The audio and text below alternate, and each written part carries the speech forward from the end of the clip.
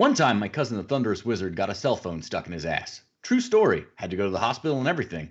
He bought it from the local mall, so the whole fiasco wound up on the news. It was embarrassing for my relatives and all. Next week, he did it again. Different phone, same results, including another trip to the emergency room. So I run into him a week later at the mall, and he's buying another phone. And I said to him, Jesus, Wizard, what are you doing? You know you're just going to get that phone stuck in your ass too. Why don't you knock it off? And he says to me, Cash, how the hell else am I supposed to get that podcast out of there? My cousin was a weird guy. Welcome to the Mallrats Pod. Hops and box office flops.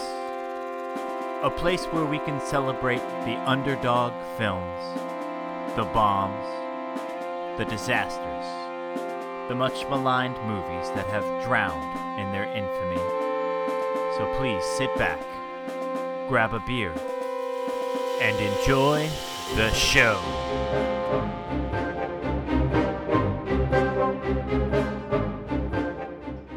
Welcome to Hops and Box Office Flops, your pod for critical and box office bombs presented by RevengeOfTheFans.com. Today is our third episode in our 90s month series, Mallrats. I, Captain Cash, will be your host on this glorious guide to the world of 90s shopping. Along with me is the mad fat chick killer, the Thunderous Wizard. That's all right. He's Silent Bob in this one. We're good. Coming to you live from your mother's basement, Chumpzilla. I love the smell of commerce in the morning. And in a cameo of Stan Lee-worthy proportions, welcome back to the pod, Zoot. Excelsior! Well, what the fuck is the internet? Well, I'll tell you, it's a place where you can find the pod. We're on Twitter, Facebook, and Instagram at Hops and Box Office Flops. Leave us a comment on what movie you'd like us to do next. The Thunderous Wizard, where can people go to find you? You can find me on Twitter at WriterTLK and check out the latest episode of the Double Turn podcast where I talked about SummerSlam and how awful Raw Underground is. And Chumpzilla, where on the series of tubes can the listener find you? You can find me hanging out at the Dirt Mall on Twitter at Chumpzilla8. Very nice. Zoot, where should the folks look for you to tickle their eye holes with your photography? Either at moviepoopshoot.com or Instagram.com, Jeff Zoot Visuals. JEFFZOET Visuals. Excellent! And as always, I am CAPTCASH on most of your social media. The beer for tonight's pod, if you'd like to drink along at home with us, is the Founder Brewing Co.'s All Day IPA. This is a great summer beer to enjoy on your Labor Day weekend, which is when this pod is dropping. This IPA is a lazy day with zero shopping agenda at 4.7 ABV. I generally like my beers a little higher gravity than that, but let's give this a shot. Cheers.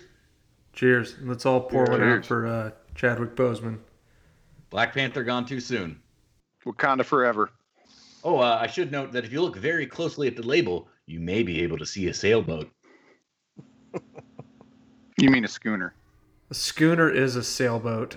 You dumb bastard, that's a canoe. Man of the boat overboard. I am not good with boats. Yeah. All right, so rating this beer. Once again, our rating system out of 3 terrible movies. How many movies would you be willing to watch in a row, provided you were plied with this beer? Let me kick it over to Zoot. How many movies is this beer for you? Oh, 3. I could do these all day. It's right there in the name. Hey, how about that? Yeah, I mean, I don't know. I think for me, this is probably 1.5, 2. Like, it's a good beer. It's not really my style. That's all I would say. Anybody else, anything to add? I'd fall somewhere in the middle there. I think it goes down easy enough. You could stretch it past the 1 into the 2. But it's not my favorite beer, but yeah. Yeah, all right. I gave it a bonus for a 3 because it's got a little hometown advantage for me because I grew up about half an hour from Founders. So there you go. And I'll agree with Zoot on it being a 3-movie beer because it is a session IPA effectively. I'm not the biggest fan, like you said, Captain Cash, but you know what? If you give me free beer and it's a decent beer like this, I'll sit through 3 movies. I'm an easy lay for that. Fair enough. All right, so in total, it's probably like, we call it collectively a 2 to 2.5 beer movie. Not bad. Or 2 to 2.5 movie beer. There we you go. Yeah, we're gonna We're going to not mess this up this time. Welcome to the pod where we drink and try to talk. Anyway, excuse me. So let's get right into this movie. I will say up front, I enjoy the shit out of this movie. I'm really excited to talk about it. This movie, Mallrats, written and directed by Kevin Smith, the second of his then Jersey trilogy, now better known as the View Askewniverse. This thing was released in 1995, and it is the follow-up to Smith's breakout Clerks from the previous year. This movie remains the only movie he himself did not edit. Basically, as far as I can tell from what I have read/heard, the producer of the film, Jim Jacks, saw Clerks and went, "Hey, Kevin Smith, do that again, but here's $6 million to do it with. Go make us money." That did not work out for them, unfortunately. This movie was subject to extensive rewrites and studio mandates, and originally opened with 20 minutes, which involved a whole backstory on why the father of the girl hates the slacker boyfriend, a Civil War reenactment, cum in the hair, an assassination attempt of an elected official. And I've seen the extended edition. Have you guys watched that? For the first time yesterday. Oh, I am sorry. I didn't need for you to do that. Oh, I have the 10th anniversary DVD, and I was We like, should have warned you. yeah, I was like, I've never seen the extended version. I should go check it out. And oh boy, Like, Yeah. honestly, the extended version of this movie proves to me that not all studio meddling is bad. that's Like, correct. Yeah. there's a full 30 minutes before they get to the mall at all. Well, now I kind of want to rewatch the theatrical because they reference that event over and over and over again. So they had to change up that line and reshoot it over and over again. Oh, it's wild. Like, so the first couple times I watched the theatrical cut, I never noticed the seams, even a little bit. Like, because a lot of the lines that get said are said by Jay, who randomly says a bunch of random weird shit anyway, or references things that aren't immediately apparent, but given the nature of the View Askewniverse, you're kind of like, whatever, that's another thing. These people have lives. Right. Yeah, there's one scene that always stuck out to me as odd, and I never understood it until I learned of the original opening, and that's the scene when Quint and Brody are returning to the mall and they're walking in from the parking lot. Yeah. And the dude runs up behind him and says, "Hey, are you the guy that broke up with Brandy?" He turns around and clubs him. I'm like, what? What was that about? Well, apparently he's got a different line Yeah. in the extended version. Extended version and- says, "Weren't you on CNN?" Yes. Yeah, yeah. And then For said assassination attempt, which is all a big misunderstanding. right, it was an accident. Yeah, and then because he's got a musket and it goes off. Anyway, so and the other line that stuck out to me, but not as memorable, but just as alluding to backstory, was when the TV producers are giving Mr. Svenning a hard time. Said, "Hey, we better not have another incident like the governor's ball." Yes. Which that works. It still works in the movie because you just assume, like, oh, he obviously had some sort of black eye in his career previously, and he's trying to make. and up we don't for it. don't need to know what it is. No, exactly. It's Then he's on perfectly thin fine. ice. That's fine. And he's clearly an asshole, so you don't really need to like delve too deeply into his backstory. Yeah, you can tell he's got a lot invested in this, and that just gave you a little more hint. Oh yeah, he really needs this to work out because he's screwed up before. Okay, Exactly. but anyway, much like Zoot, I also bought I think it's a 20th anniversary Blu-ray, and I had never seen that original cut before, so I was kind of excited, like, oh, this might be good. No, 100% no. Just Totally understand why they cut that after the test audiences, because I would have been like, yeah, what's this beginning part? Get rid of that. Yep. yeah, saved That was saved awful. in the edit. Yeah, in all honesty, the relationships aren't what work about the movie anyways. It's the TS dialogue. and It's and comedy, Brody yeah. and their interplay, and basically Brody owns the movie, so it's just his show. You're like, oh, Jason Lee, who the hell is this guy? Because this is like his third thing that Which he is did. amazing. This is Jason Lee's first acting role. This is his first job. He has no right to be this good at something he's never done before. Yeah, and he's awesome. Like I sort of, as I was watching it, I was like, man, this is sort of just like Pivot and PCU, where one guy is carrying this movie, and it's awesome because of it. Which it's funny too, because very clearly, especially with the way it's edited, TS is meant to be the protagonist, the main hero, right? Right. Like it starts with him. The big arc all involves his girlfriend and saving, and fighting the father. Yep. And it ends with, we'll get into the details and things, but he's just not very good. No. I have a small issue with that because the movie actually opens with a monologue from Jason Lee's character, That's fair. Brody. And ultimately, at the final scene, yes, Quint, ends up reuniting with his love interest, but it's a much bigger victory for Brody. That's fair. Even though they end up, he ends up marrying her or whatever, and when Josh pops out of the water, it actually turns into like a much bigger career pivot point for Brody's character. So the movie opens with his dialogue, and he gets the bigger crescendo at the end. It's kind of weird because you're right, he's not the face, but he's definitely the guy carrying the movie. Oh yeah. And Jeremy London also is awful in this. Oh yes. Oh my god. So I can't believe they didn't dub more of his dialogue, because there's some stuff in this movie you can't even hear what he's saying because he's mumbling it. Yep. He just And can't I don't think keep that was up. intentional. It is bad. Yeah. No, he no, can't he keep cannot up keep at up with Jason all Lee. with Jason Lee. yeah. No. So to be clear, Jeremy London is the one playing arguably the lead protagonist of T.S. Quint. So those are your two leads. You get Jason Lee as Brody, T.S. Quint is Jeremy London, and I just. And hold up, who's got the most prominent position on the movie poster? Oh no, yeah, they give it to Jason Lee. That was because after the he's one fact, carrying the obviously. movie. Yeah. After the scenes were shot, they're like, "Oh, son of a bitch, we stumbled on this one." Yeah. Well, and it's funny because Lee gets all the best dialogue, so I don't know how much T.S. had to work with. And funny enough, who's the top billed actor or actress? The top billed actor is the B story love interest, Renee in Shannon Doherty, who was huge for 90210. Who was huge for Beverly Hills 90210. So Brody's the most prominently featured on the poster, and his girlfriend is the top billed actor in the film. Well, she was the most probably bankable name. Oh yeah, hands down, hands down. I mean, I'd say Sven-Ole Thorsen, but He's got the most I'm an Arnold illustrious mark, career so. at this point. Yes. Yeah. Sven-Ole Thorsen is one of the what would you call them? Well, definitely one of the antagonists, but one that doesn't talk and he's a henchman basically. Yeah, he's He's Paul the Blart's evil Silent manager. Bob. Yes. So who else is in this film? You got Claire Frulani as Brandy Svenning, the A-plot's love interest. You get Ben Affleck as arguably the B-plot antagonist, as the buttman and proprietor of Fashionable Mail. The manager of Fashionable Mail. The manager of Fashionable Mail.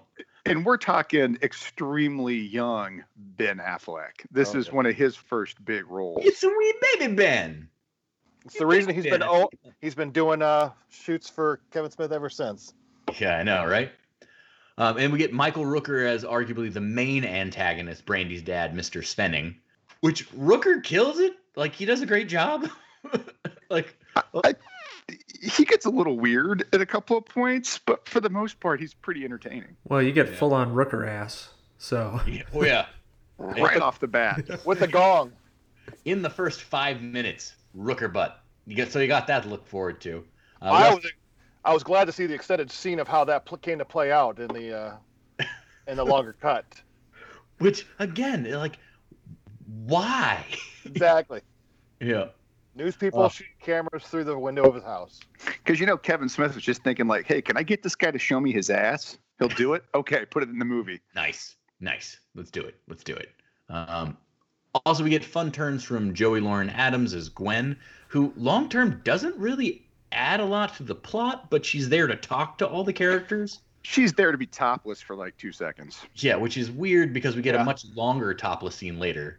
She later dated Kevin Smith. Oh, yeah, very much so. Chasing Amy is based on their relationship, so yike. Ethan Suplee is here as William, which I think is awesome because if you could, like, Ethan Suplee now is like a fat slob in this movie. Yeah. But, like, Ethan Suplee now is huge and jacked as shit. It's wild. Frankie Stechino has Definitely gotten himself in shape. Also, on the low key, this is the birth of My Name is Earl. That's true. They met on Yes. set.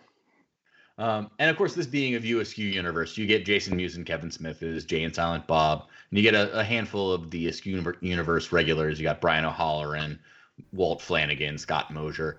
Though I think what we haven't talked about and what you can find on the social is this is the greatest Stan Lee cameo of all time. I fucking It love is. the cameo by him. It is. I vote that one. Yes. Always that one. Yep. Man, it's Yeah. good. It's a real role. He plays himself. He actually has like dialogue. He's like a part of the movie and sort of an intricate one. And it is kind of cool that he Yeah. just sort of pops up and talks to this guy who's a super comic book nerd. Yep. So you get the main cameo with him and Jason Lee exchanging dialogue, and then you get a couple of bonus stingers later. You get him talking with London, and then you also get him talking with Ethan Suplee as well. Yeah. And I think it's funny because originally it was written for a Stan Lee alike. Like they didn't think they'd get Stan Lee, but apparently they put some calls out and Stan's like, yeah, I'll do it. And like the thing that kills me, and we'll definitely talk about this later, this was 1995, man. Like there wasn't a Spider-Man movie, there wasn't an X-Men movie. The biggest movie out that was superheroes at this time was the second Batman movie. Actually, third, but like Return, what was it? Forever was out by now. Forever. So the third Batman movie, yeah. But Stan Lee was definitely in Hollywood, and they were trying to get Marvel Studios off the Yeah. ground at this point. You had James Cameron, Spider-Man, things like that had been going around in the background in the mid-'90s. And of So, I course, mean- Roger Corman's. Oh, that's Yeah. true. Yeah. Oh boy, go back and listen to that pod. That was a fun time. So IMDb's one sentence description for this film is: both dumped by their girlfriends, two best friends seek refuge in the local mall. I say this movie is a movie made by comic book nerds for comic book nerds about what comic book nerds we all wished we were. What do you guys think? Let's give it to Zoot. One sentence description. What is this movie?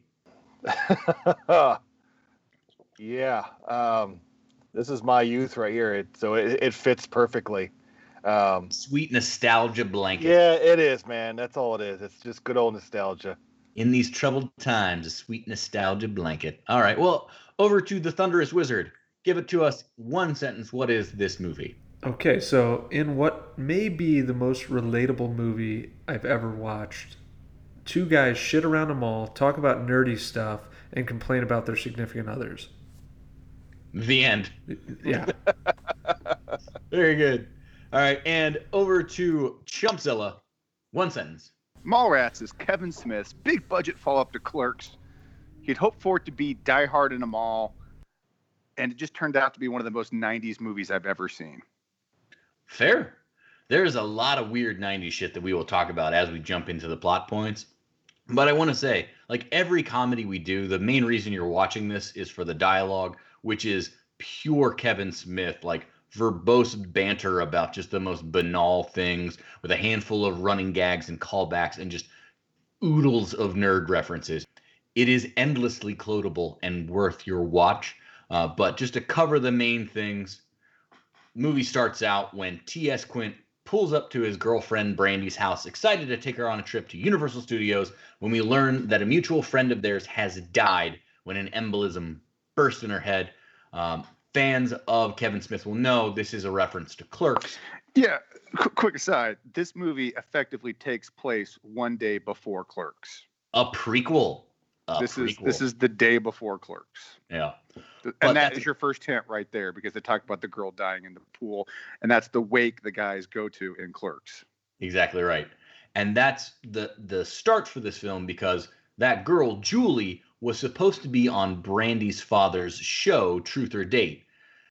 Because she's gone now, Brandy has agreed to play that part for Julie, take Julie's place on the show, instead of being able to go to Universal Studios, which obviously upsets TS.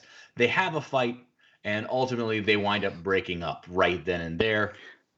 Yeah. So this is also the scene we get Michael Rooker's ass. Yeah, that is Great. true. While he kung fu fights while looking at his reflection in the TV. He's shadowboxing. It's cool. Yeah, okay. But this scene is incredibly weak. You get a lot of exposition, but Jeremy London is terrible in this scene, and there's like zero chemistry there.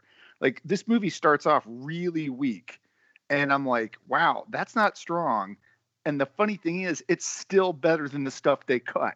So I guess that was as good as it got. Yeah, I mean, like Claire, and even Claire Forlani in this, who is, I believe, she's British, and is clearly doing a Jersey accent. You kind of like, you hear it, and you're like, oh, that's not a Jersey accent. She's just doing a Midwestern American accent. There's no the Jersey. accent's slipping. It's not even close to a New Jersey accent. Although, to be fair, nobody in the entire film really has a New Jersey accent. Let me correct. Okay, let me temper that a little. I hear hints of New Jersey accent in it. It's not a full-on Jersey thing. Yeah, Chumpsill is 100% right on that opening. You get the total dearth of chemistry between the two people who are supposed to be the leads, and you honestly just don't care about them because Jeremy London is so irrational and such a jerkwad. It's like, I'm off on that guy from the jump. He sucks. He's wrong. Yeah, he's not terribly nice to begin with. They fight. Brandy breaks up with him. And then next door, you've got the comic book nerd Brody and his girlfriend Renee, who are having a fight. And basically they break up over the fact that Brody is completely shiftless. Brief aside about Breakfast Schmeckfist. Breakfast comes and goes, but Hartford, the Whale, they only beat Vancouver once or twice a decade. A lifetime. Once or twice in a lifetime.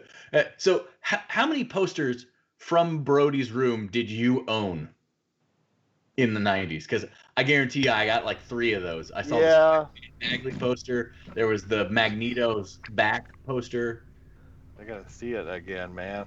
Yeah, I'd have to go back and look closer. Punisher, like, it's every poster ever from the 90s. It's amazing. Yeah, I mean, there's a Legend poster? Is that for the movie Legend? Yes, Yeah, it is. so. It's Legend, yep. I mean, that's probably his best poster. But Yep. We got to go back and do Legend at some point. oh, and we got to watch the director's cut. Yes. We should do a fantasy month, but anyway. Yeah. So anyway, Focus. at that point, TS rolls up, tells Brody what's happened. They both kind of, piss and moan, and jokes are told, and they decide, hey, you know what? We're gonna go to the mall, lick our wounds, call it a day. But here's what's really messed up. So when Quint rolls up to Brandy's house, she's wearing a crop top t-shirt and jeans. Yes. He's wearing like 3 shirts and a flannel on top of that. I don't want to talk about the jacket situation. It really fucking annoys me how many layers that guy wears the entire movie. It's so Yes. 90s, right? Okay.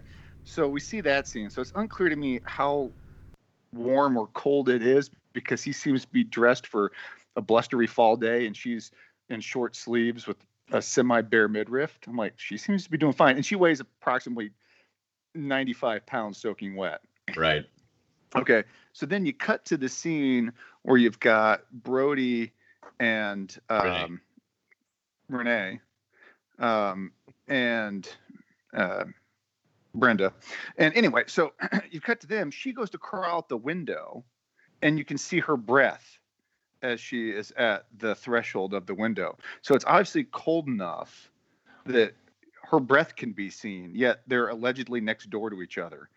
And she puts a jacket on to leave. So it's like, what is going on here? Consistency in a Kevin Smith movie that had its guts chopped out. I mean, I get it, but tough.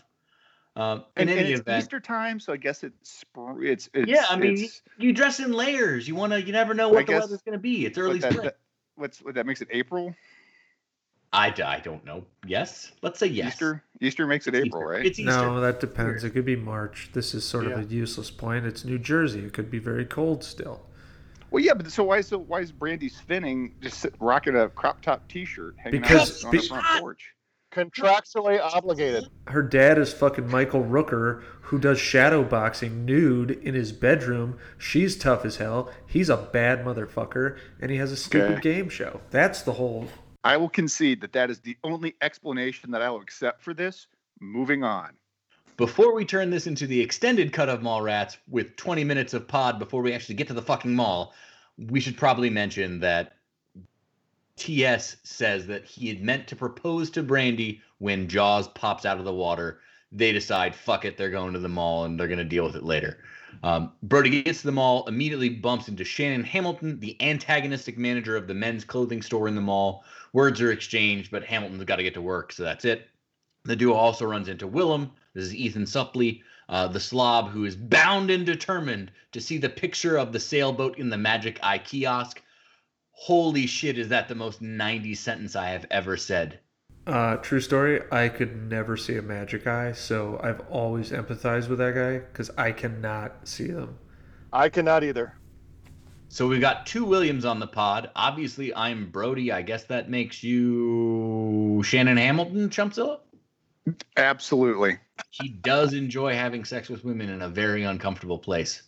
Like the back of a Volkswagen. Like the back of a Volkswagen. Oh, man.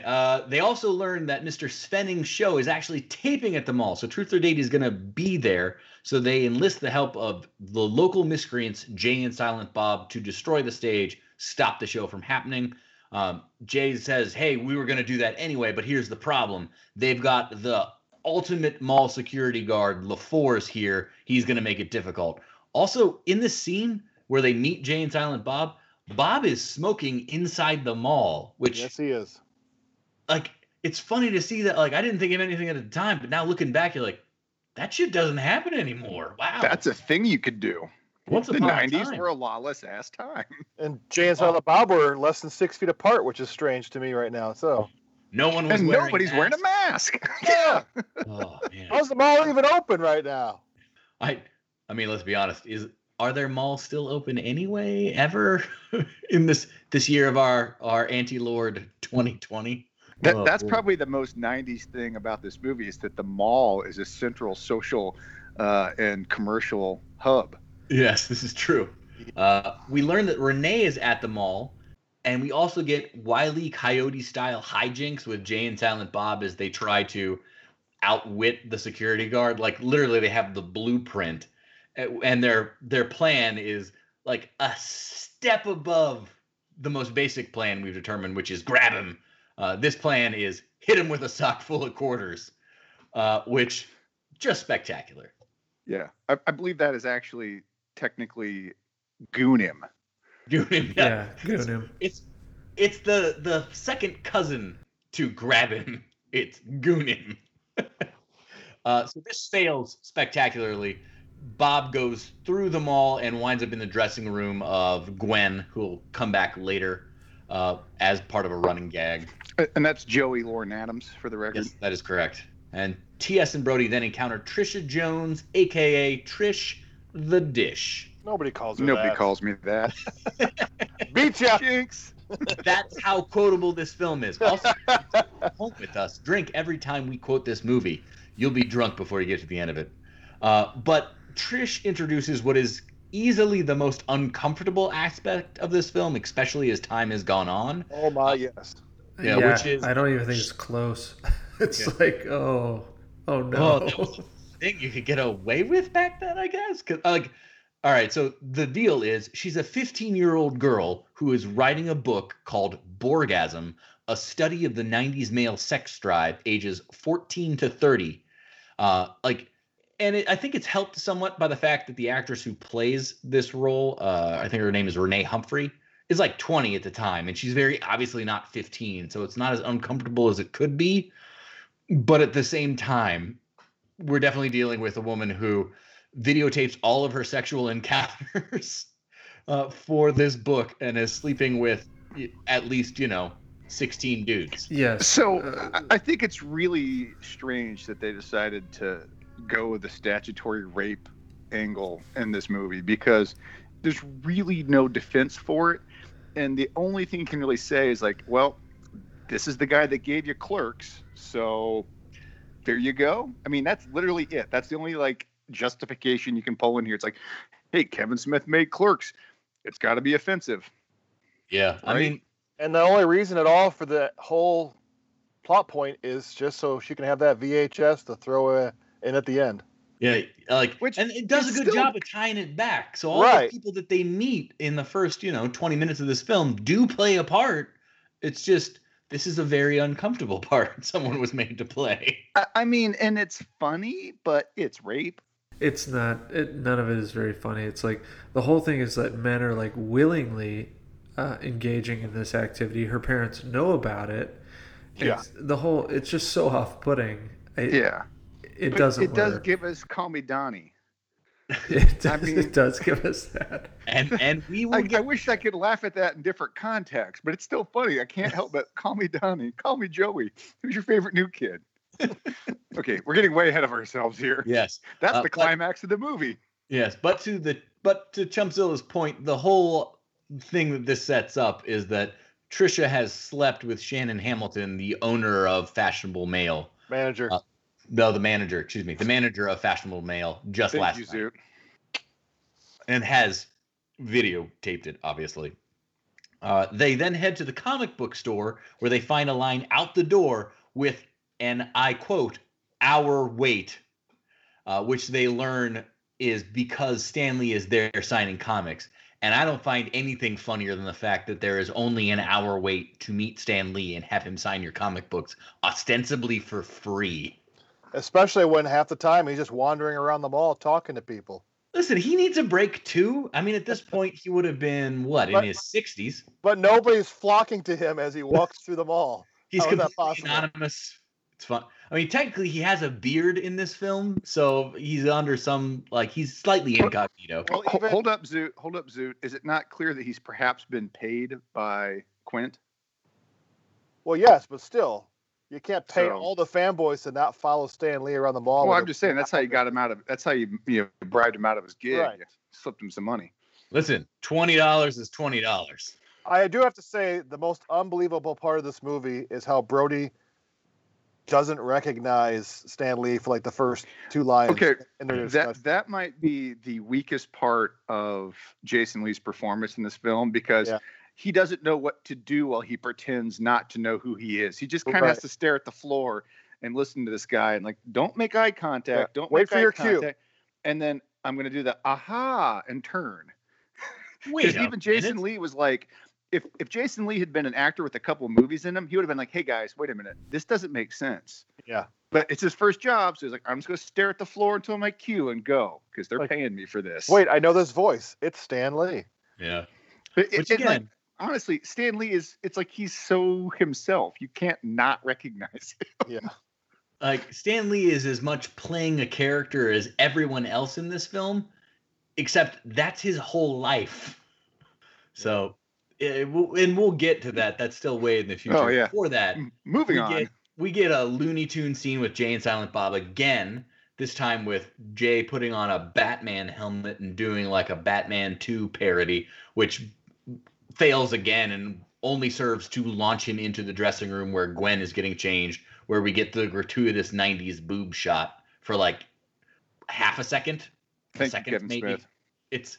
It's really weird and kind of pointless, other than to be like, no, it's not. "Ooh." No, it's not. Joey Lauren Adams was one of my biggest '90s crushes. That was not pointless. That was very formative to me. You have a thing in- for in Renee those Zellweger. mid- No, she doesn't have the voice. Oh, that's what it is. Oh, the voice. Got a weird thing for girls who say a boot. Anyway, that's kind of it from Gwen. She's in a handful of other scenes, and that's sort of it. We go back to TS and Brody, and they find Renee shopping with Shannon Hamilton. With TS running interference, Brody confronts Renee alone in the elevator, and he learns that she's started dating Shannon, I guess, in the 2 hours she's been at the mall. Yeah, pretty And much. Yeah, and it turns into this thing where they're shouting, and then they're kissing, and then immediately sex. And how we didn't get a ska cover of Love in an Elevator, I'll never know. No, wait a minute. She says she's already met Shannon's mother, right? Right. Assuming- yeah. So I've always assumed she was cheating on him, Mm. but I could be wrong. That's possible. It's never They made were clear. they weren't clear on that. Could be. Well, he did ask her if he did all this in the span of a day, I believe. I think he confronted her about that in the elevator. He's already introduced me to his mother.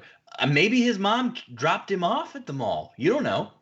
That would definitely be a big win, wouldn't it? Yeesh. Well, He's 25. But they have a Volkswagen. Back of a Volkswagen. In any event, what that and in a Volkswagen, the boot is in the front. Well, that gets messy. The front butt? I don't even know.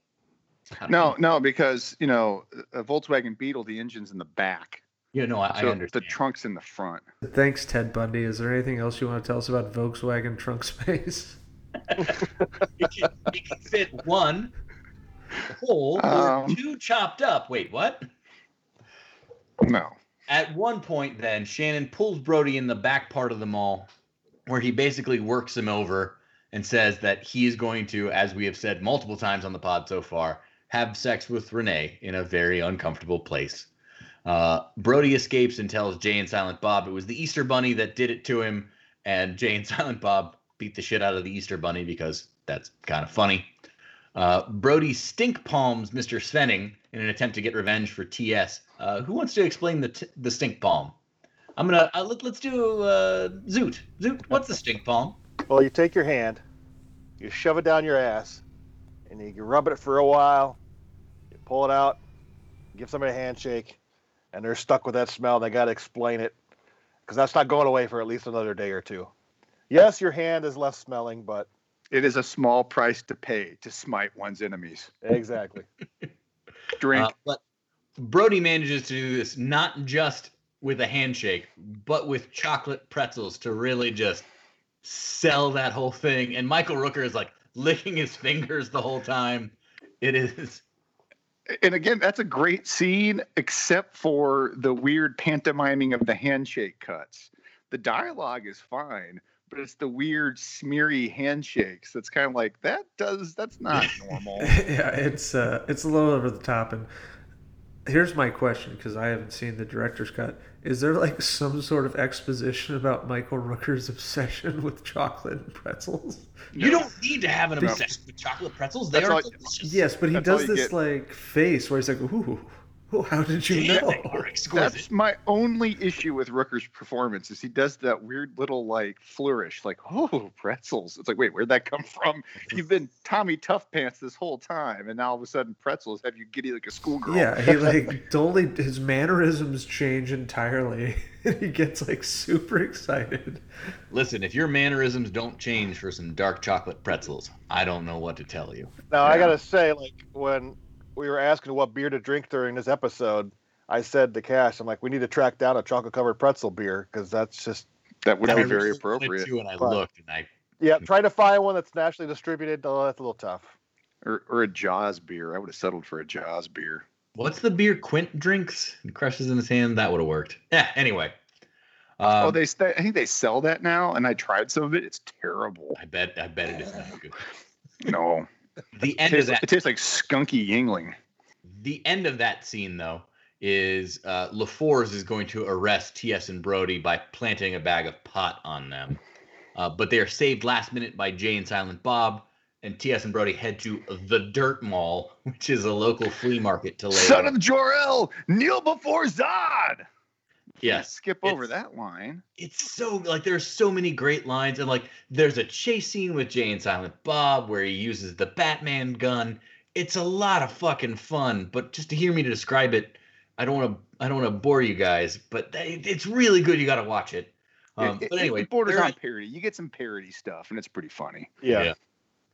And we go to we're at the Dirt Mall with TS and Brody, and they're going to get their fortune told by a topless fortune teller, Miss Ivana, who played by Priscilla Barnes. Barnes, that's correct. Yes. Yeah, from Three's Company. Three's Company fame. Yeah. And she has a third nipple, and that's what does it. That allows her to see into the future, which is, again, really fucking funny. But ultimately, what she does is give them both relationship advice and inspires TS to head back to the mall and fight for Brandy. So they get back. Before the dating show starts, though, Brody meets up with Stan the Man Lee, and it is it is one of the greatest scenes because Stan does such he does as good a job as acting as fucking TS does. Yeah. He's better than He's TS. better. He's probably one of the best actors in this movie.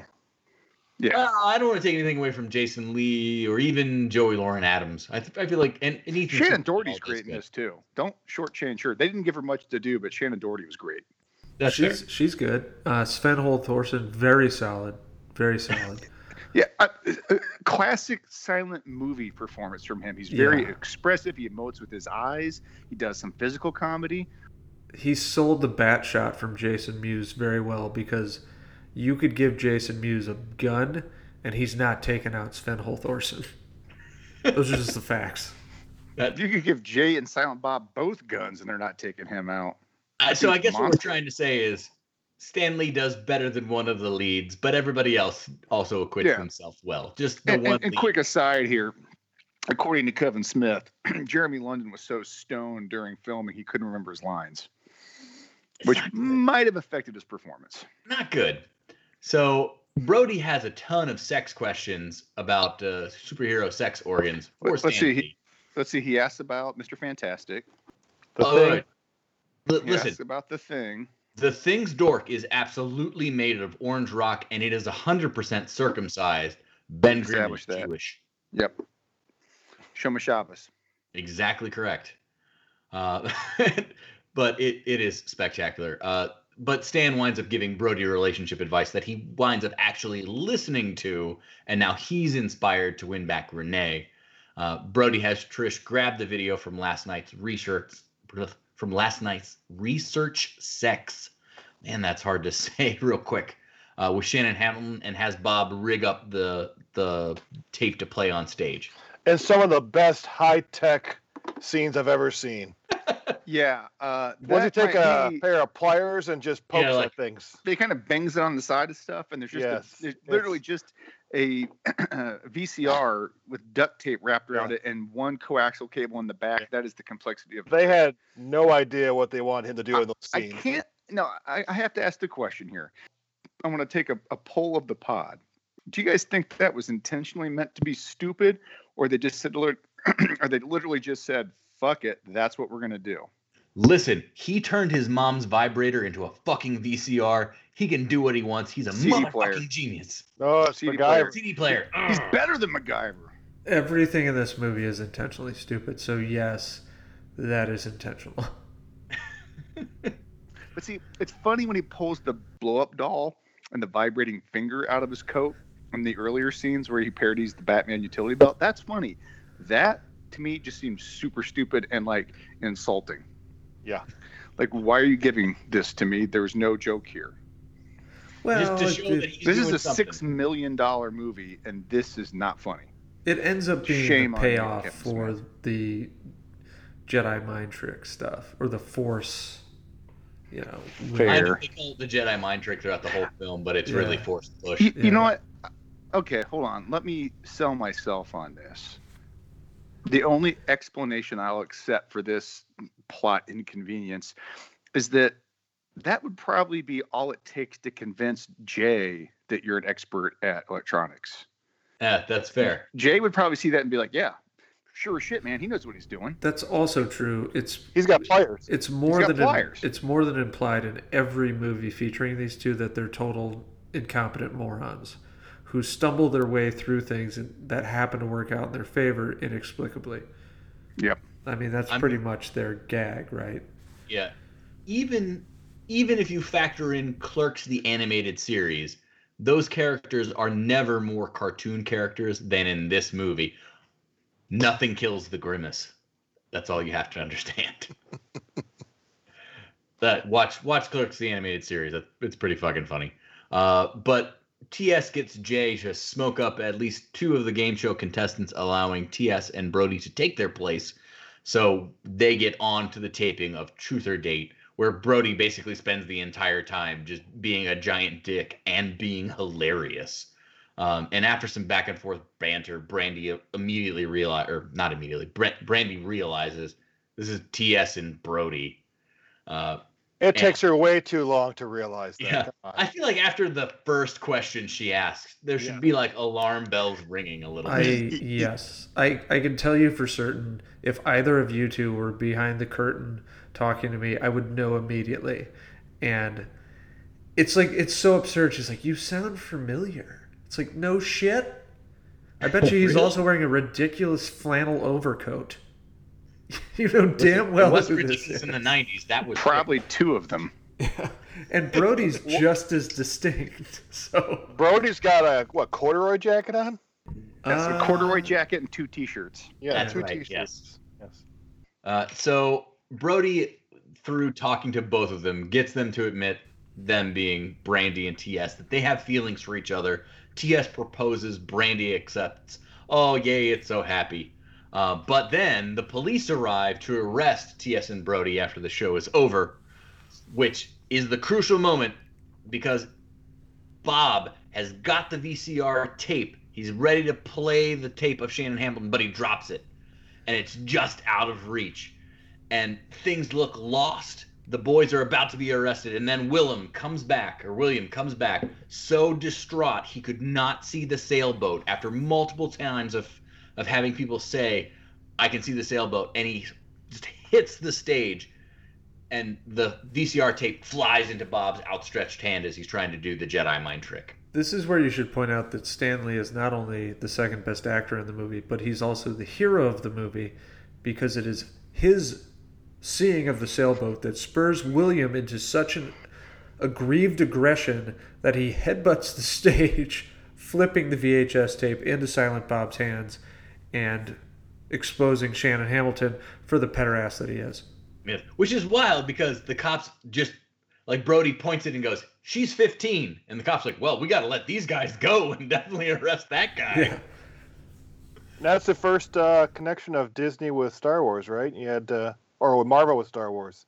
Yeah, right? You got Stan Lee to help somebody use the Force. Marvel produced the comics, though. True. So, I mean, there would have been friendship there at a bare minimum. Well, we had Star Wars, you know, DC and Marvel in this movie somehow. It's great.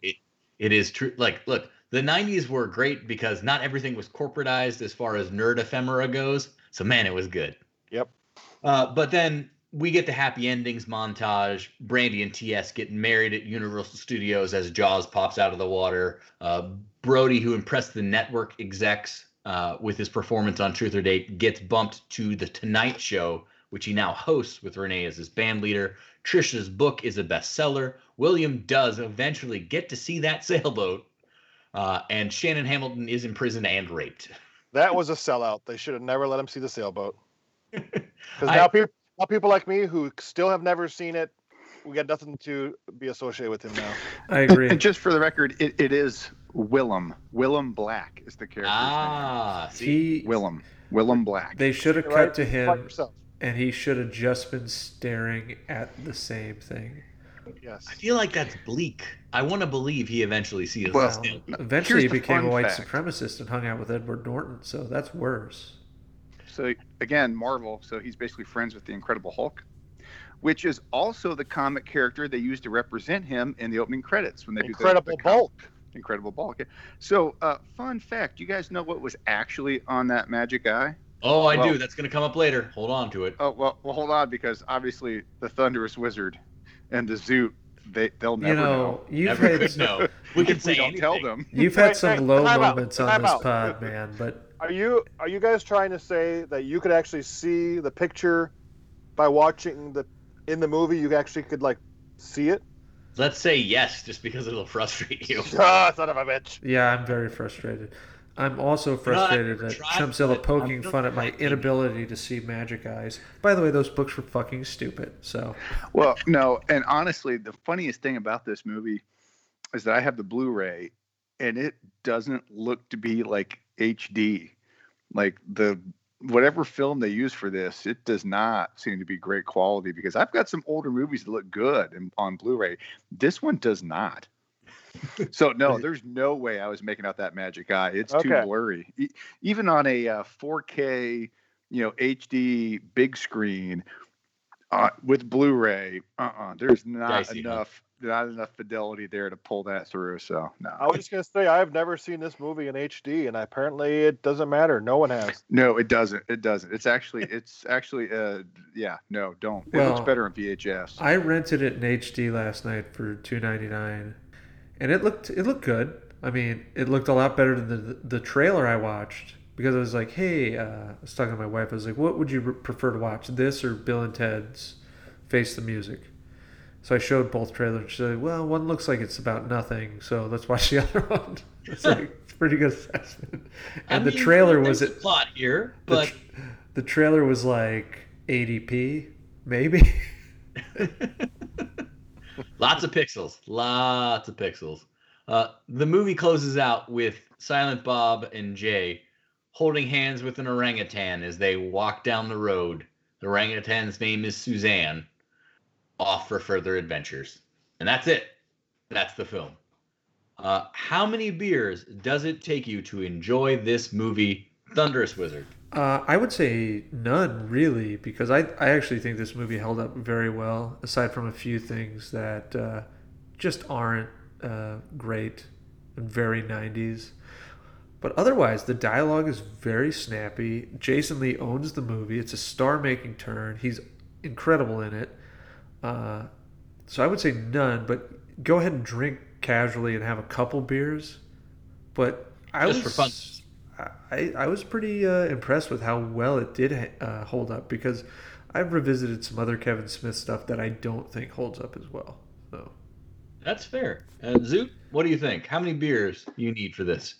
Yeah, I'm gonna agree. I'm gonna go with I need 0 beers, because when I watched this over and over and over and over again, I was not drinking beers, so it was not part of that mentality. But now that I'm older, going back and watching this, oh yeah, I'll drink 2-3 beers, just enjoy both the movie and the beers. Just enjoy the hell of that. Hell yeah! Nice.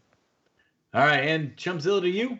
Well, yeah, I can say that I used to watch this movie on VHS incessantly when I was in college. So this would have been like 99, 2000.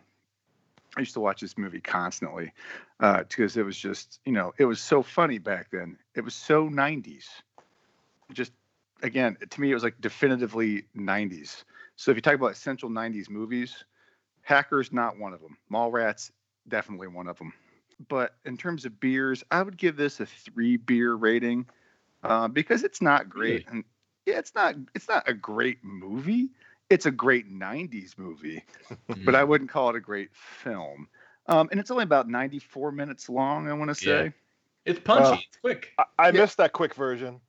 Yeah, watch the quick version. Do not watch the extended cut. The extended version is helping nobody. Yeah, so 94 minutes, a beer every 30 minutes or so. Yeah, 3 beers. So I actually need to side with Zoot and the Thunderous Wizard on this one. This is a 1 beer movie for me at best. I mean, like, I'll be lucky if I finish that 1 beer, because I'm going to spend the entire time quoting this fucking thing as I watch it.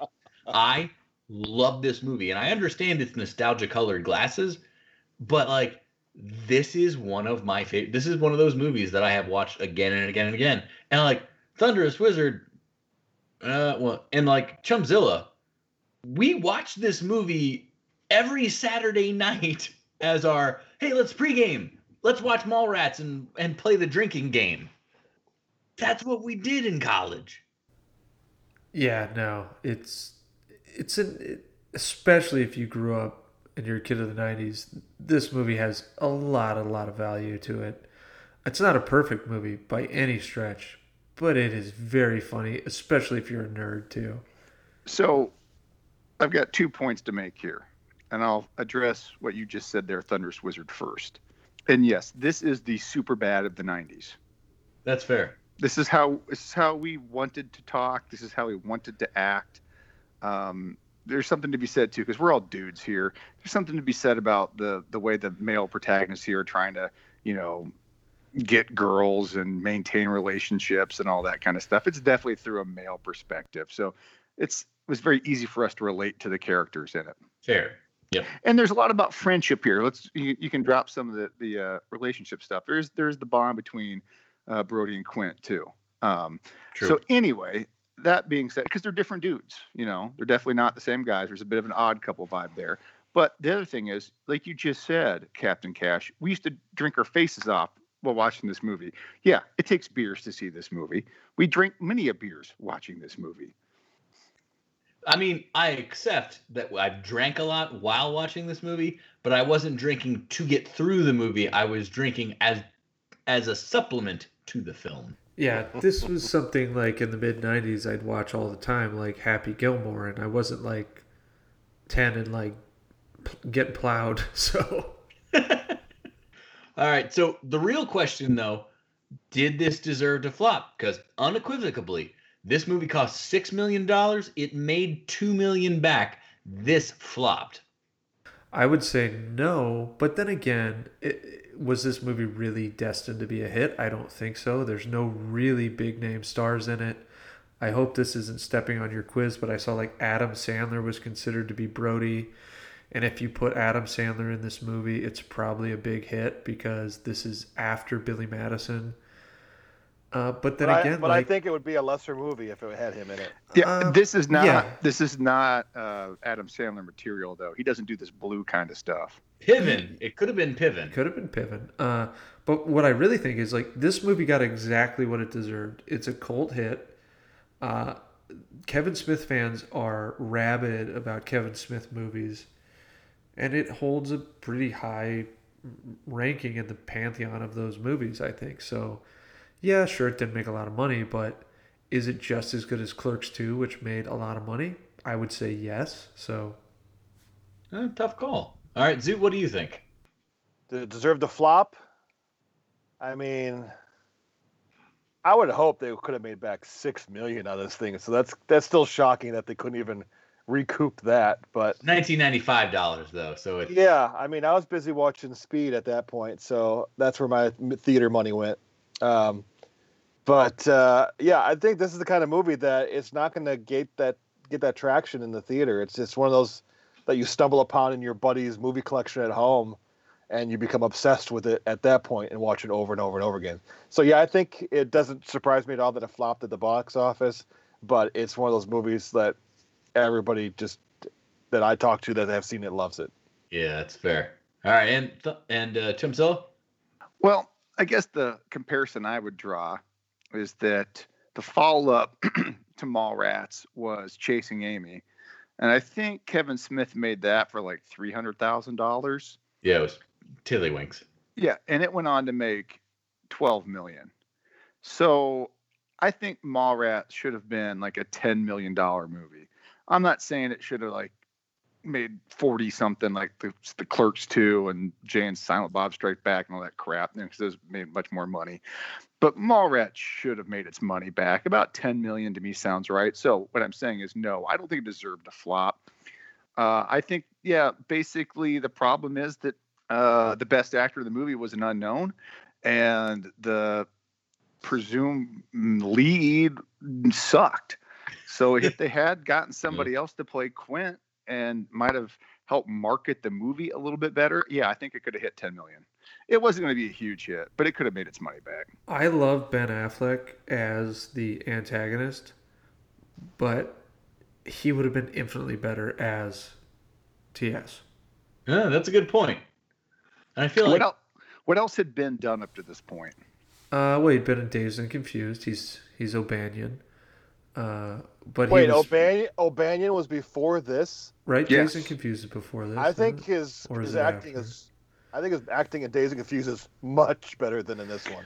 Well, that's the material they were giving him, though. He hadn't done a whole lot.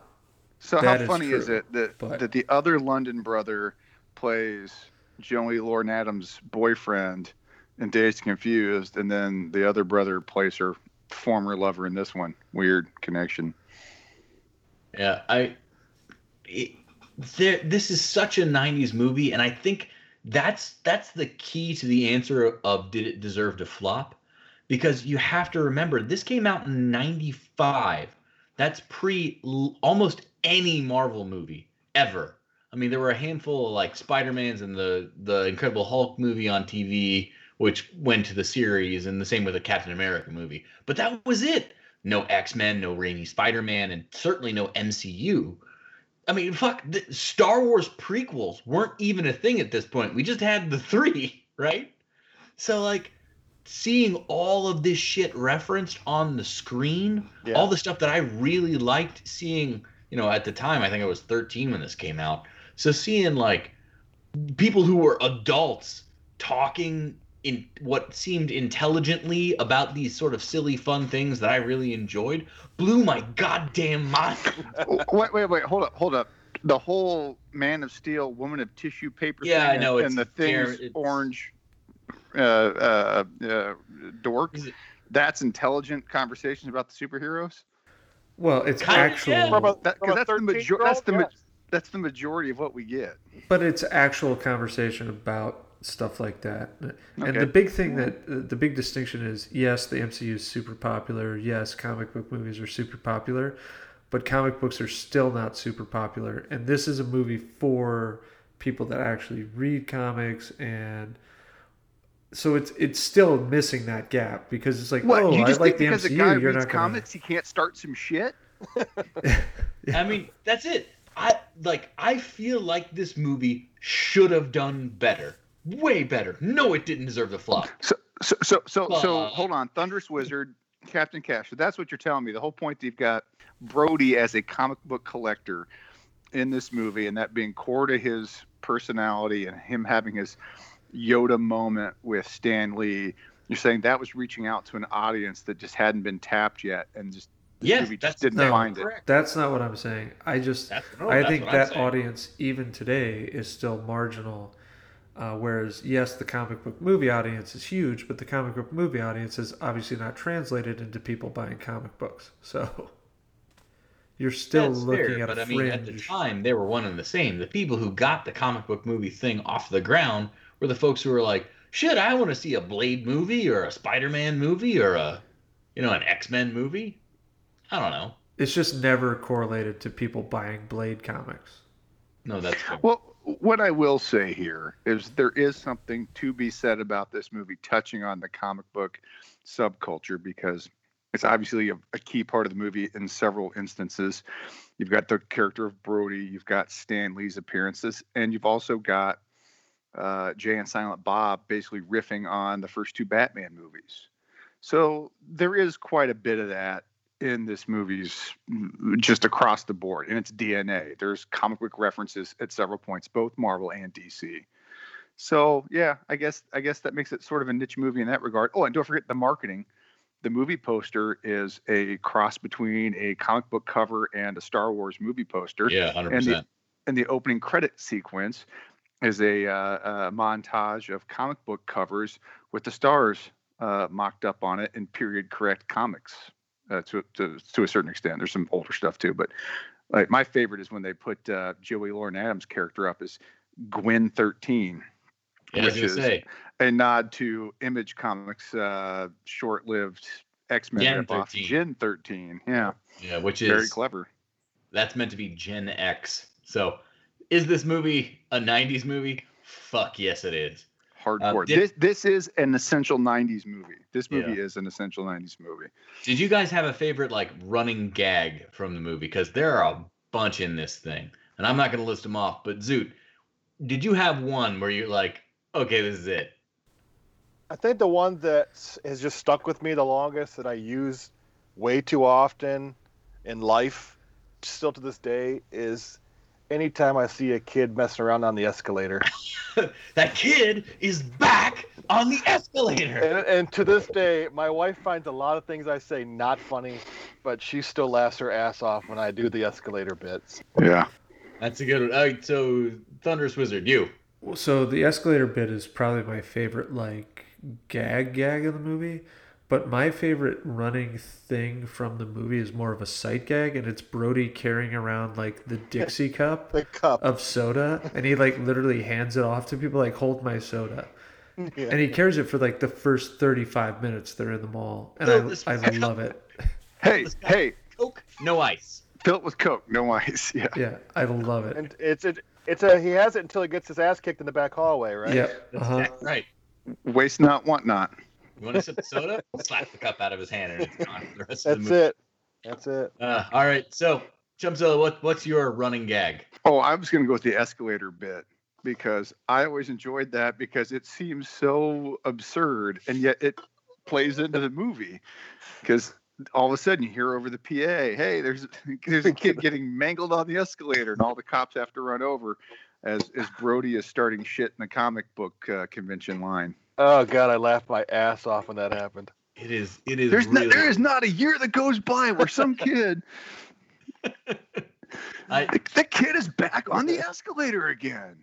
My favorite running gag for this thing, like, there are so many, like the back of a Volkswagen, but like, I love the, oh hey, a sailboat. Yeah. Just like, so as true. Willem is attempting to see the sailboat in the magic eye, there are like 4 or 5 times a random passerby will spend 30 seconds, not even 2 seconds, and go, oh, a sailboat. And just Ethan Suplee's reaction to that every time is just so amazing. I have such a good time with that. But all right, so here's the thing that I wanted to talk about. Is the thing's dork made out of orange rock like the rest of his body? What is the best and worst side effect superpower for sexual prowess? I need you to channel your inner Stan Lee. And the listener at home, send us a tweet, check us out on Facebook or on Instagram and tell us what superhero has the best side effect power for sex or the worst side effect power for sex. I'm going to give this one to Chumpzilla. Worst person based on power superhero for sexual prowess or villain. So this was an easy one for me. Worst superpower by far, Rogue. Everybody always says Rogue. I don't believe it, but go on. Well, because you either going to go the full body condom route or it's sure death. So that seems like a really bad trade-off. Like I can do it in a scuba suit or I'll die. I'm just saying, only one of you has to wear the scuba suit. And it doesn't have to be Rogue. Could be worse. Yeah, but so you're basically, at that point, you're humping a sex doll. What? No. She's a living human woman who could wear whatever she wanted.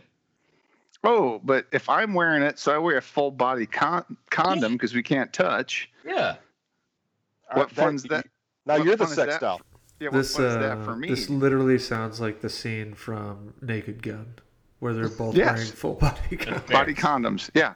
All That's right. like that's not satisfying. Like there's no physical interaction for me. We will accept Rogue as an answer. I feel like you don't have to do full body like you just need some barrier of some kind. It doesn't need to be water soluble, or it can be water. It could just be clothes. You just need to cover the part of you that's directly in contact. Either way, This is like the Right. Mormon special sex sheet thing, man. No, I'm not doing it. I feel like Rogue would work as a Mormon. Zoot, what is your worst superhero for sexual prowess? I'm going with Jean Grey. Son of a bitch, that was mine. Why is that yours? I want to hear it. Well, she's gonna read your mind, and that could not go over well. That never goes well. And when she loses control, you might get some sharp shrapnel lodged in the back of your head because she just starts hauling, throwing shit everywhere. Or What just if it's the disintegrate Phoenix? you like she It's did to those Professor Phoenix. X. Yeah, that's true. Yeah, blow you up. Not just blow. Like, listen, Wolverine can regrow his dick, but I'm not an X-Man. Nope. I like. Sorry, and I, sorry, Kat. I've seen pictures. Like, you can imagine. You're like baseball, and she's like, "Listen, I'm Yeah. not. I need you to think about this," and then I'm like done in 5 seconds. That's no good. I feel like you guys are taking that completely the wrong way. I feel like that'd be a much more fun experience where she's just like, no, we'll just do it in our heads real quick. Boom. Good. Oh, yeah, that was great. Awesome. So Well, that's the other thing. How do I know I've ever done it with her? She What- could just be painting her nails and making me think that happened. And you know Yeah. what? And it doesn't matter either way. So see, you're thinking about that the wrong way. Chumpzilla's That's a good thing. Chumpzilla's failing to remember Demolition Man, where they put on the sex visors, and he's like, no, and he's like, the chunky monkey, the horizontal mamba. Nothing can replicate the real thing. So at some point, you'll realize that you were in an illusion. For me, the worst is clearly the Incredible Hulk, and I think there's big screen precedence for this because when Edward Norton in the Incredible Hulk realizes his pulse is rising too fast, he knows that if he gets aroused, he'll turn into the Hulk and literally squash her to death. And boy, would that be a messy scene. Honestly, that scene in The Incredible Hulk somewhat saved that entire movie for me because for the first time I understood why it would suck to be the Hulk. Like, what's the worst case scenario? I can't ever be hurt ever? Okay. I can't have sex with Steven Tyler's daughter or I might kill her. Okay, fair enough. Man of Steel, woman of tissue paper. There is no love in the elevator when you're the. It goes up and Hulk. down. Yeah, with the Hulk, it's only down. It's only ever down. Oh, I thought up, way up. Oh yeah, my second list on the list of the worst would definitely be Cockknocker, though. I can't imagine that'd be a good time. Oh man. Well, I mean, I feel like that's a niche fetish that I feel like there's people that would pay good money for that. Fisto. Wait, so does the chick from Teeth count as a supervillain? No. Ugh. Okay, never mind. Oh God. Let's quickly drink some mind bleach. What is the best choice as a sexual side effect of a superpower? Let's go not Chumpzilla. Definitely not Chumpzilla first. Not that. We'll go back to Zoot for the best. What's your best one? That'd be Elastigirl. Elastigirl. Definitely. Stretchy, I like it. Let's hear it more. Why? I mean, there's pretty much no limit there. I mean, there's a lot of experimentation to be had. That's Cockknocker approves. Cockknocker would definitely pay money to have Elastigirl step on him. I'm just saying. Also, she's got the same dump truck ass that all Pixar moms have. It's a good point. But here's the thing. She can control that. Yeah, Is she choosing that dump truck ass? She made it that way. She could make it more or make it less if that was her desire. She knows what we like. All right, so Thunderous Wizard, what is your best sexual side effect superhero? I think this one's pretty clear. I mean, because we've seen it in comics as well as on screen. It's got to be Dr. Manhattan, right? Because so many times you're uninterested in sex, you can be doing other things. So, yeah, he's like, yeah, we could be playing Fortnite. So let me understand the Thunderous Wizard's point here correctly. Dr. Manhattan is the ideal sexual power because you could do something else while you were having sex? Listen, I'm a multitasker. I like to read. I like to watch bad movies. I don't think you should have led with that this is the obvious choice, though. I really feel like your wife... We need to cut this for his benefit. Like we just get a we redo. just like have like some like static come over and like, well, I'm sorry, we're having communication problems. Oh, she will 0% chance listen to this. So. Spectacular. All right, Chumpzilla, who is your singular sexually excellent superhero? Okay, so I think I sort of like misunderstood this question fundamentally. I was thinking about who would be the best or worst superhero to have sex with. No. That is how he phrased the question originally. That's how I approached it. So just to be clear. So yeah, Rogue was my worst. My best would be Mystique because infinite possibilities that will never get old, right? And she can be Jennifer Lawrence too. Yay. I prefer the real Mystique. The real Mystique. Perfection. Look, we didn't even interrupt Mrs. Stamos? We didn't even interrupt him on that one. He's quoting First Class. Of course I am quoting First Class. Come on now. That's meme worthy. Come on. It's meme-ish. That's basically all I am is a collection of memes. I understand the Mystique thing, but I also understand the drawback to the Mystique thing based on what I saw in X2. That's only as much fun as Mystique wants you to have fun with it. Pretty soon, it's all great, and it's Jennifer Lawrence, and then it's Brian Cox, and then all of a sudden it's Bill Barr. Yeah, that would be bad. Yeah. Not only would he dissatisfy you, he'd infringe upon your God-given rights under the Constitution. That's where 2020 bottoms out. This podcast is on par with the crudeness of Mallrats. That's what I was aiming for, frankly. We're on brand. Good job, guys. Thank you. For me, the obvious answer for best sexual superpowers of a super individual is Kitty Pryde. It's insta clothing removal. She wouldn't even have to take off her clothes if she didn't want to. She could just make them intangible. Cleanup is an insta breeze. She just goes to the bathroom, makes herself intangible. On top of that, no chance of her getting pregnant that way because intangible, it's all gone. No fuss, no muss, it's done. The only downside is her powers destroy electronics, so probably toys are out. Either way, that's my vote. Kitty, Cat, or Kate Pryde. All right. So last question I have before we get into the trivia challenge, and it is, what are your top 3 View Askewniverse films?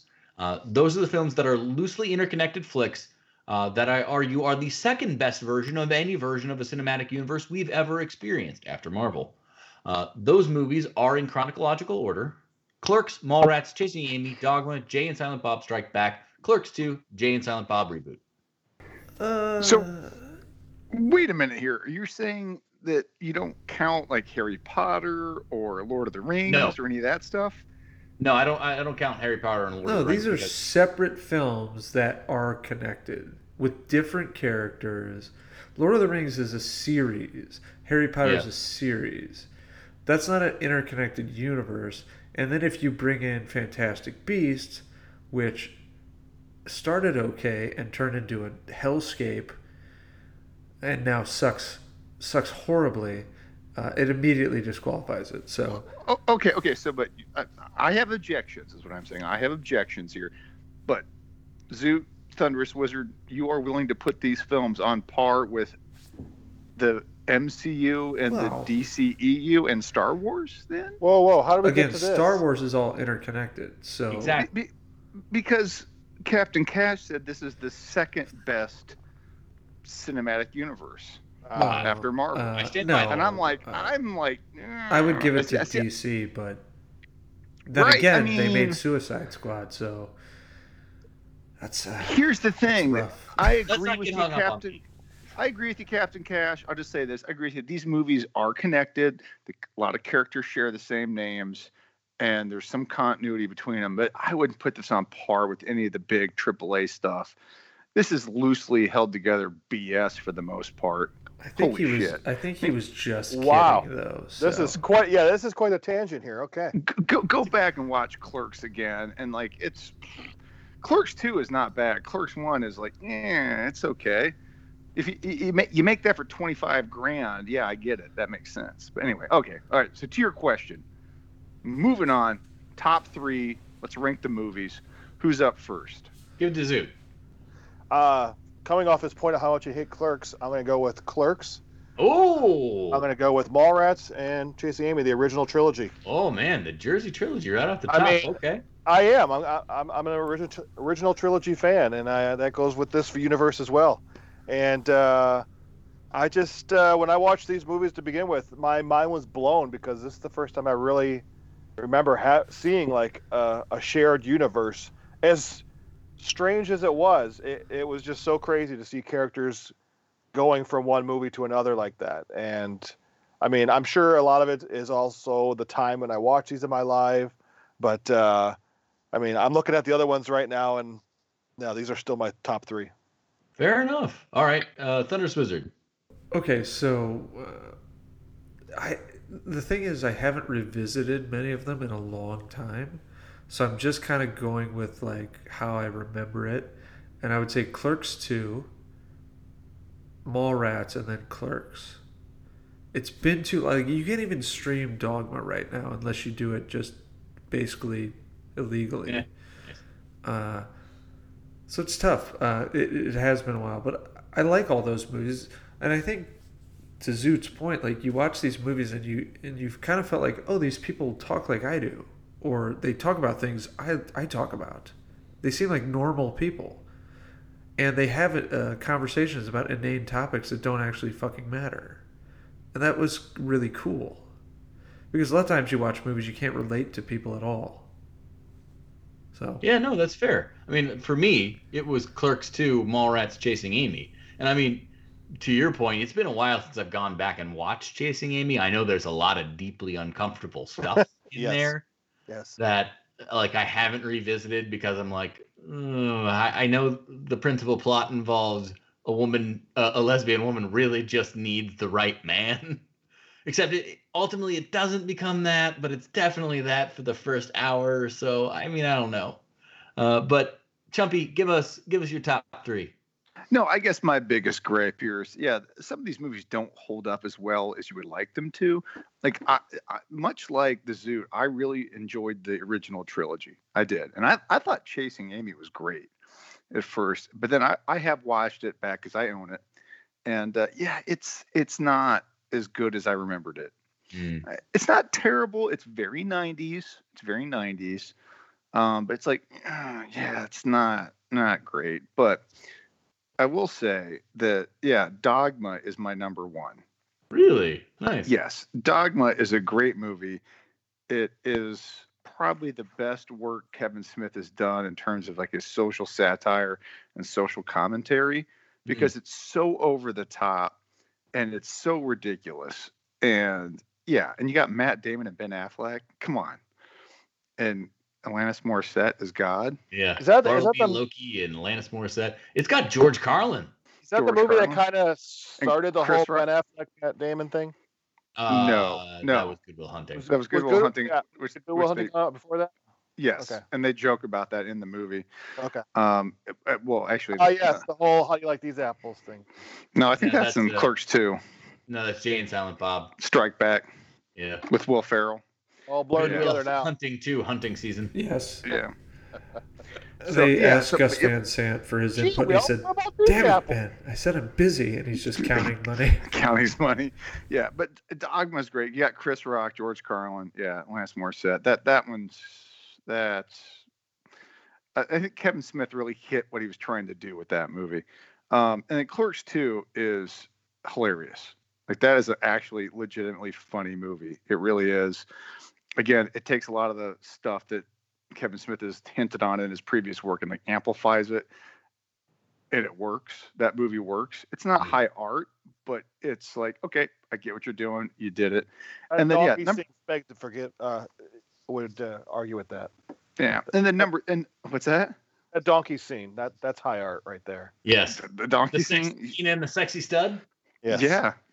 And then Mallrats for me is number 3, because I really feel like this was a great follow-up to Clerks. Kevin Smith tried to do what he wanted to do with it. It didn't quite hit the mark, but it did not deserve to flop. And it is a quintessential 90s movie. It is, I won't say top 5, but I'll give it a top 10 90s movie, in my opinion. Fair enough. All right. Well, so that is it for the discussion. We're going to switch over to the trivia challenge here shortly. We're going to take a brief break. When we come back, the Mallrats Trivia Challenge.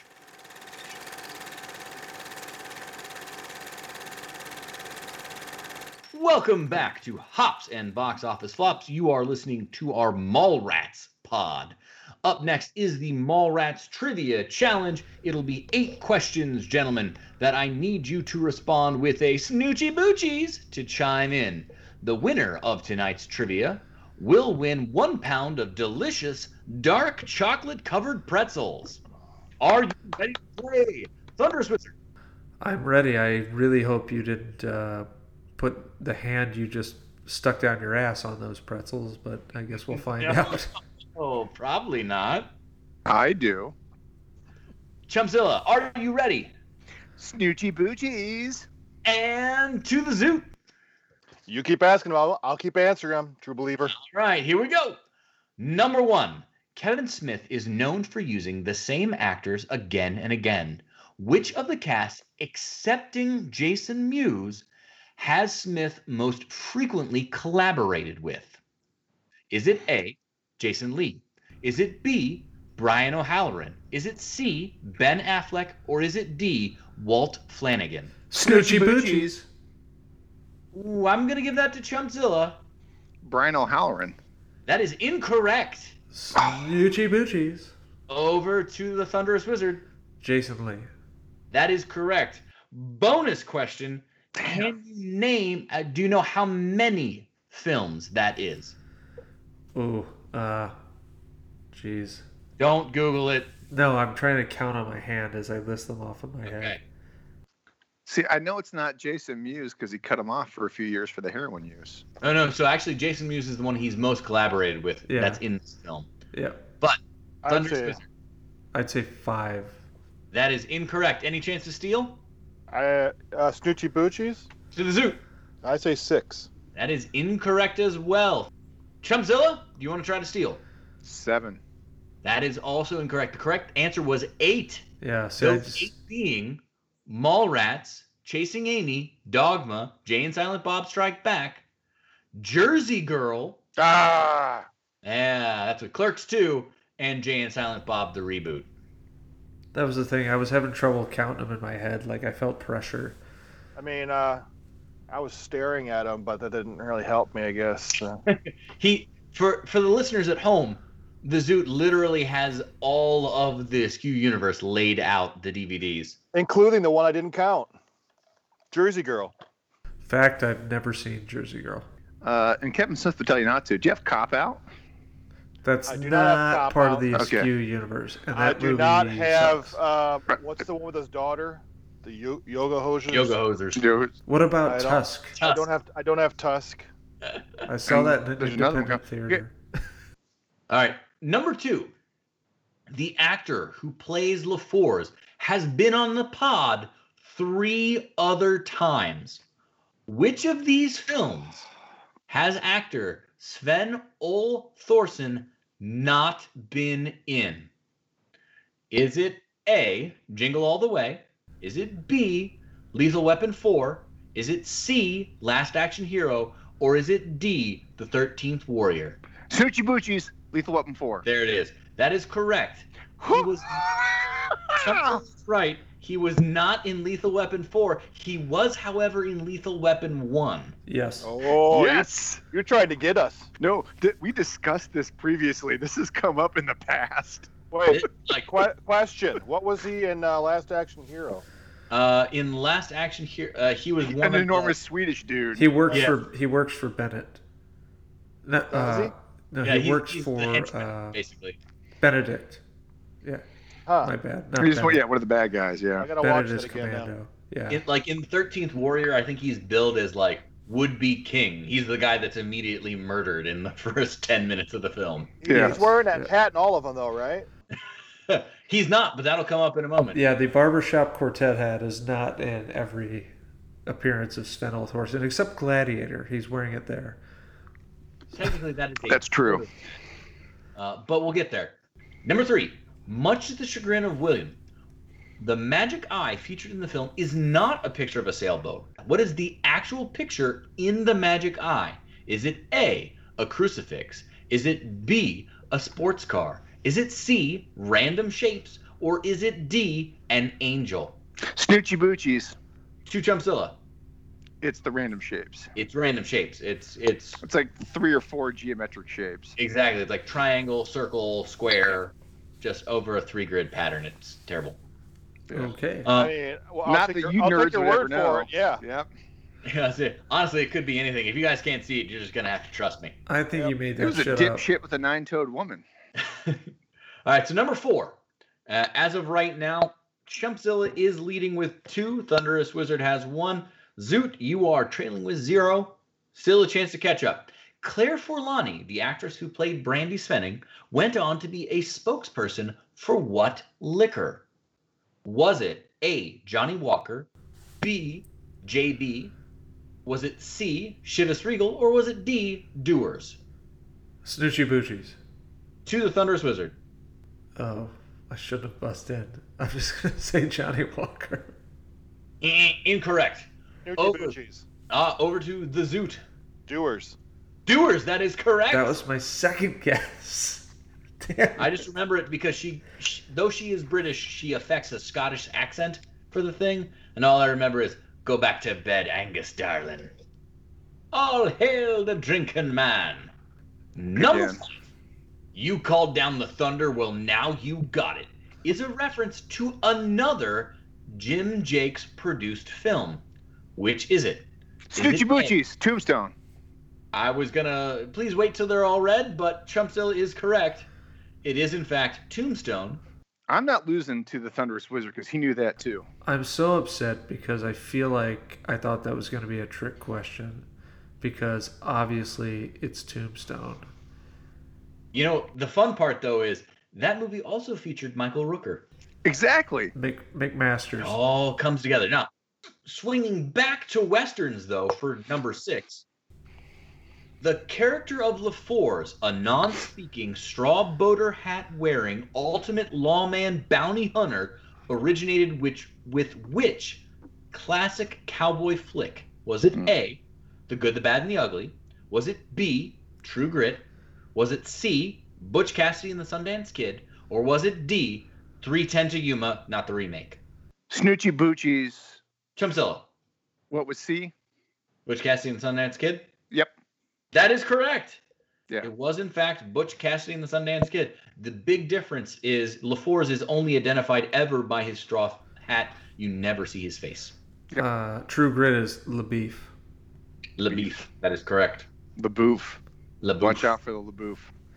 Played by Matt Damon in the remake. Well, in the remake of True Grit, yes. I was thinking John Wayne True Grit. All right, number 7. At this point, I do not believe anyone but Chumpzilla can win. So, Zoot, Thunderous Wizard, you are playing for your own honor, not so much a bag of dark chocolate pretzels that I have definitely not sharded on. Anyway, number 7. We mentioned that Jaws references abound in this film, but one of the characters' last names is actually the name of the shark. Who is it? Is it A, Brody? Is it B, Willem? Is it C, Gwen? Or is it D, Silent Bob? Snoochie Boochies, Brody. Thunderous Wizard, it is Brody. And That for the makes bonus sense. point, what is that name? Chief Brody. So Brody's his last name. Not the name for the shark. Oh, yeah. So, chance to steal. Thunderous Wizard has Yeah. Snoochie Boochies. over to the Zoot. Bruce. Bruce. It is Bruce, Brody yeah. Bruce. That is the name. It is the name of the shark. Bruce. Chief.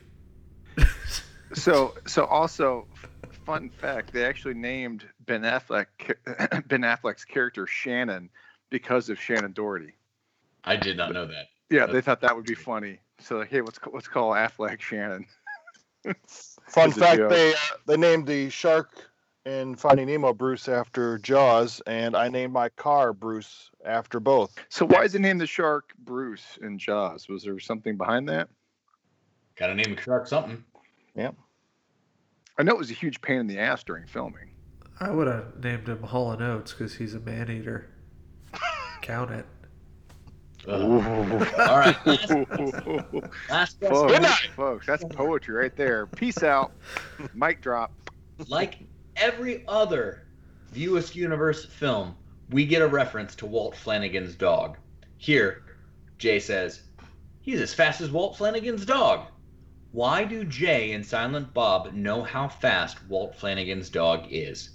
Is it A, they took the dog to a racetrack and bet on it? Is it B, it chased them after Silent Bob poked the dog's boner? Is it C, it's a reference to the fact that Walt Flanagan's dog is named Crypto, the super dog? Or is it D, the dog mistakenly was placed in an all-female kennel where it went on to sire puppies with more than 15 other dogs? I'm going to give this to the Zoot because he seems like he knows the answer. B. I'm chiming in for you. I'll go with B. Final answer. That is correct. It is because Jay and Silent Bob smoked out Walt Flanagan's dog. It got a stoner boner, and Silent Bob poked the dog's boner, enraging the dog, causing him to chase him all across Jersey. That certainly sounded like the most Kevin Smith answer. It really So did. didn't it? I tried. Yeah. I mean, there was a dog boner in Jay and Silent Bob, so Yeah. Bonus question from Uncle Chumpzilla. Which character do Jay and Silent Bob refer to as being faster than Walt Flanagan's dog? Isn't that LaForce? LaForce. It is LaFleurs, yeah. I cannot overstate how badly LaForce would have broken those two bozos. All right. So at the end of the day, the Zoot took home 3, Thunderous Wizard only 2. The winner of 1 pound of chocolate pretzels, definitely not stinky palmed, is Chumpzilla. Congratulations, Chumpzilla. Yeah. Son of Jor-El, kneel before Zod. Now, this next part That of the pod offends the is- Thunderous Wizard greatly. So this next part in the pod is where we do recommendations, where we talk about stuff you should check out, and that kind of thing. The one thing I thought we couldn't go much further into the pod, now that we're basically at the end, without at least mentioning, is that as of 2 days ago of this recording, Chadwick Boseman, the Black Panther, the main character, or one of the main characters in The Five Bloods, Jackie Robinson, Thurgood Marshall, passed away of colon cancer. He was 43 years old, and that is a gigantic bummer for everybody. We at the pod wanted to send out, positive feelings toward his family. Really, it's a mess of a thing. So we're gonna do our regular recommendations, but on top of that, go check out one of his films. Go watch Black Panther again. Go watch Civil War. He's great in all of those movies. But, Netflix has The Five Bloods, where he does a great job in that. And, I think he was one of those dudes that I wanted to see lead the Avengers, and it sucks that we lost him before that got to happen. Yeah. I can't say any more to that than you've already said there, Captain Cash. It's a gut punch, man. I mean, I think that character resonated with a lot of people, and that was a big deal. It was a big deal to have a Black Panther movie that made $1 billion. Yeah. I mean, and good too. And there was going to be another one, and there was probably going to be a third one, and he was going to be in the Avengers movies. And he seemed like a stand-up dude. 42, good movie. Mm-hmm. Marshall, good movie. The Five Bloods, good movie. Like the dude had talent. Get on The up. dude had talent. Where he played That's James. Oh Brown. yeah. Get on up. Yep. Get on up. Yeah. That just hurts, man. It just hurts. And hey, Aunt, gotta keep on keeping on, and let's remember him and pour one out for good old one more for Chadwick T'Challa, Boseman, man. everybody. Wakanda forever. Wakanda forever. All right, so let's take it around the horn. Chumpzilla, what are you getting into right now that's keeping you around? I got a good one, especially because of this movie. In honor of Stan Lee's cameo in Mallrats, my recommendation is With Great Power, the Stan Lee story. Ooh. That's on YouTube, isn't it? I think it's on YouTube, and it's also on Amazon Prime right now. Nice. And it's a 2010 documentary about Stan Lee's story. And, it doesn't break any new ground. It's like not earth shattering or anything, but it's always a fun time to hear Stan Lee reminisce and BS about like the creation of some of our favorite characters in comics. Plus, you get some great archival footage and pics of Stan sans mustache, which is just absolutely bizarre. Like when you see Stan Lee without the glasses and the mustache, it's just like, whoa, what the hell? Like he looks like a totally different person. And you get quite a bit of that. It goes back into his history and all his time with Steve Ditko and Jack Kirby. It's a little one-sided, I'm not going to lie. So Fair. This is definitely from Stan Lee's side of things, not Jack or Steve's. But it's not completely without like balance, because it does refer to like the finance issues that Marvel had and that Stan Lee Productions had in the 90s. So there were some problems, but it's a pretty good view of like, what went on there. And plus, what, hey, love him, hate him, Stan Lee, he's a great orator. It's fun to hear him talk and tell the stories. Mm-hmm. And I think it's also worth pointing out that you do get a nice send off for Stan Lee in the Jay and Silent Bob reboot movie. They do a little bit in the end, like in the post-credit scenes, because they wanted Stan Lee to come back to be in that movie, but it didn't work out. But they do have some footage with Kevin Smith and Stan Lee. They stick in the credits, and it's pretty nice. That's cool. So there's my recommendation. But yeah, check it out. It's a lot of fun, and you get to see a little of the history of Marvel Comics, the history of Stan Lee, and his wife seems like a super lovely lady. So unlike in Mallrats, he did not let the love of his life get away. He stuck with her, and they had tough times. They had one daughter. They lost a daughter, and it was rough for them. And they had trouble adopting afterwards. And that was a big part of this documentary. It's kind of interesting. It makes him a little more human. So check it out. Stan Lee, a little more human. All right, over to the Thunderous Wizard. So I'll give you two. I'll give you one Chadwick Boseman reference, and that's 42 because it was Jackie Robinson Day very recently, and that is the movie about Jackie Robinson breaking the color barrier. It's a very important sports story, and the actor who's chosen to play him just seems like an incredible human being who's suffering through cancer all this time while making all this incredible entertainment for us and still going to visit kids who were sick with the same disease. It's just tragic. My second, so we'll be more uplifting now, is Bill and Ted Face the Music. Bill and Ted's Bogus Journey was a 90s movie. Bill and Ted's Excellent Adventure is not a 90s movie, but it's close to 1989, 1991. And it was awesome to have Bill and Ted back. It's basically everything I needed right now, like to uplift my spirits in a pretty bizarre and depressing time. So I really enjoyed it. I thought it was very funny. It was everything I could have expected from a Bill and Ted sequel or threequel.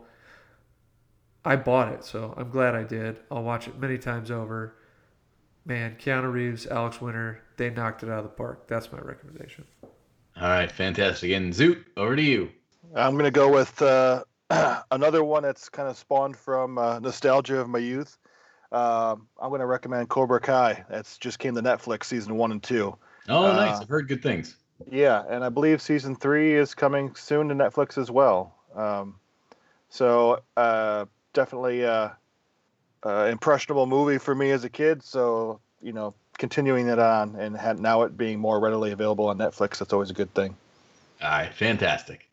That is it for this edition of Hops and Box Office Flops. Thank you to Founders Brewing for making a delicious beer with which we can enjoy this movie. Thank you to the Zoot for joining us on this stroll down memory lane. And thank you for listening. What do you think of the pod? Leave us a review on iTunes, and please remember to follow us on Twitter and Facebook and Instagram. Leave us a comment for what movie you'd like to see us do next. You can find the Thunderous Wizard at WriterTLK, Chumpzilla at Chumpzilla8, Zoot at Jeff ZOET Visuals, and you can always find me at CAPT CASH on most of your social media. Stay safe out there, everyone. Wakanda forever.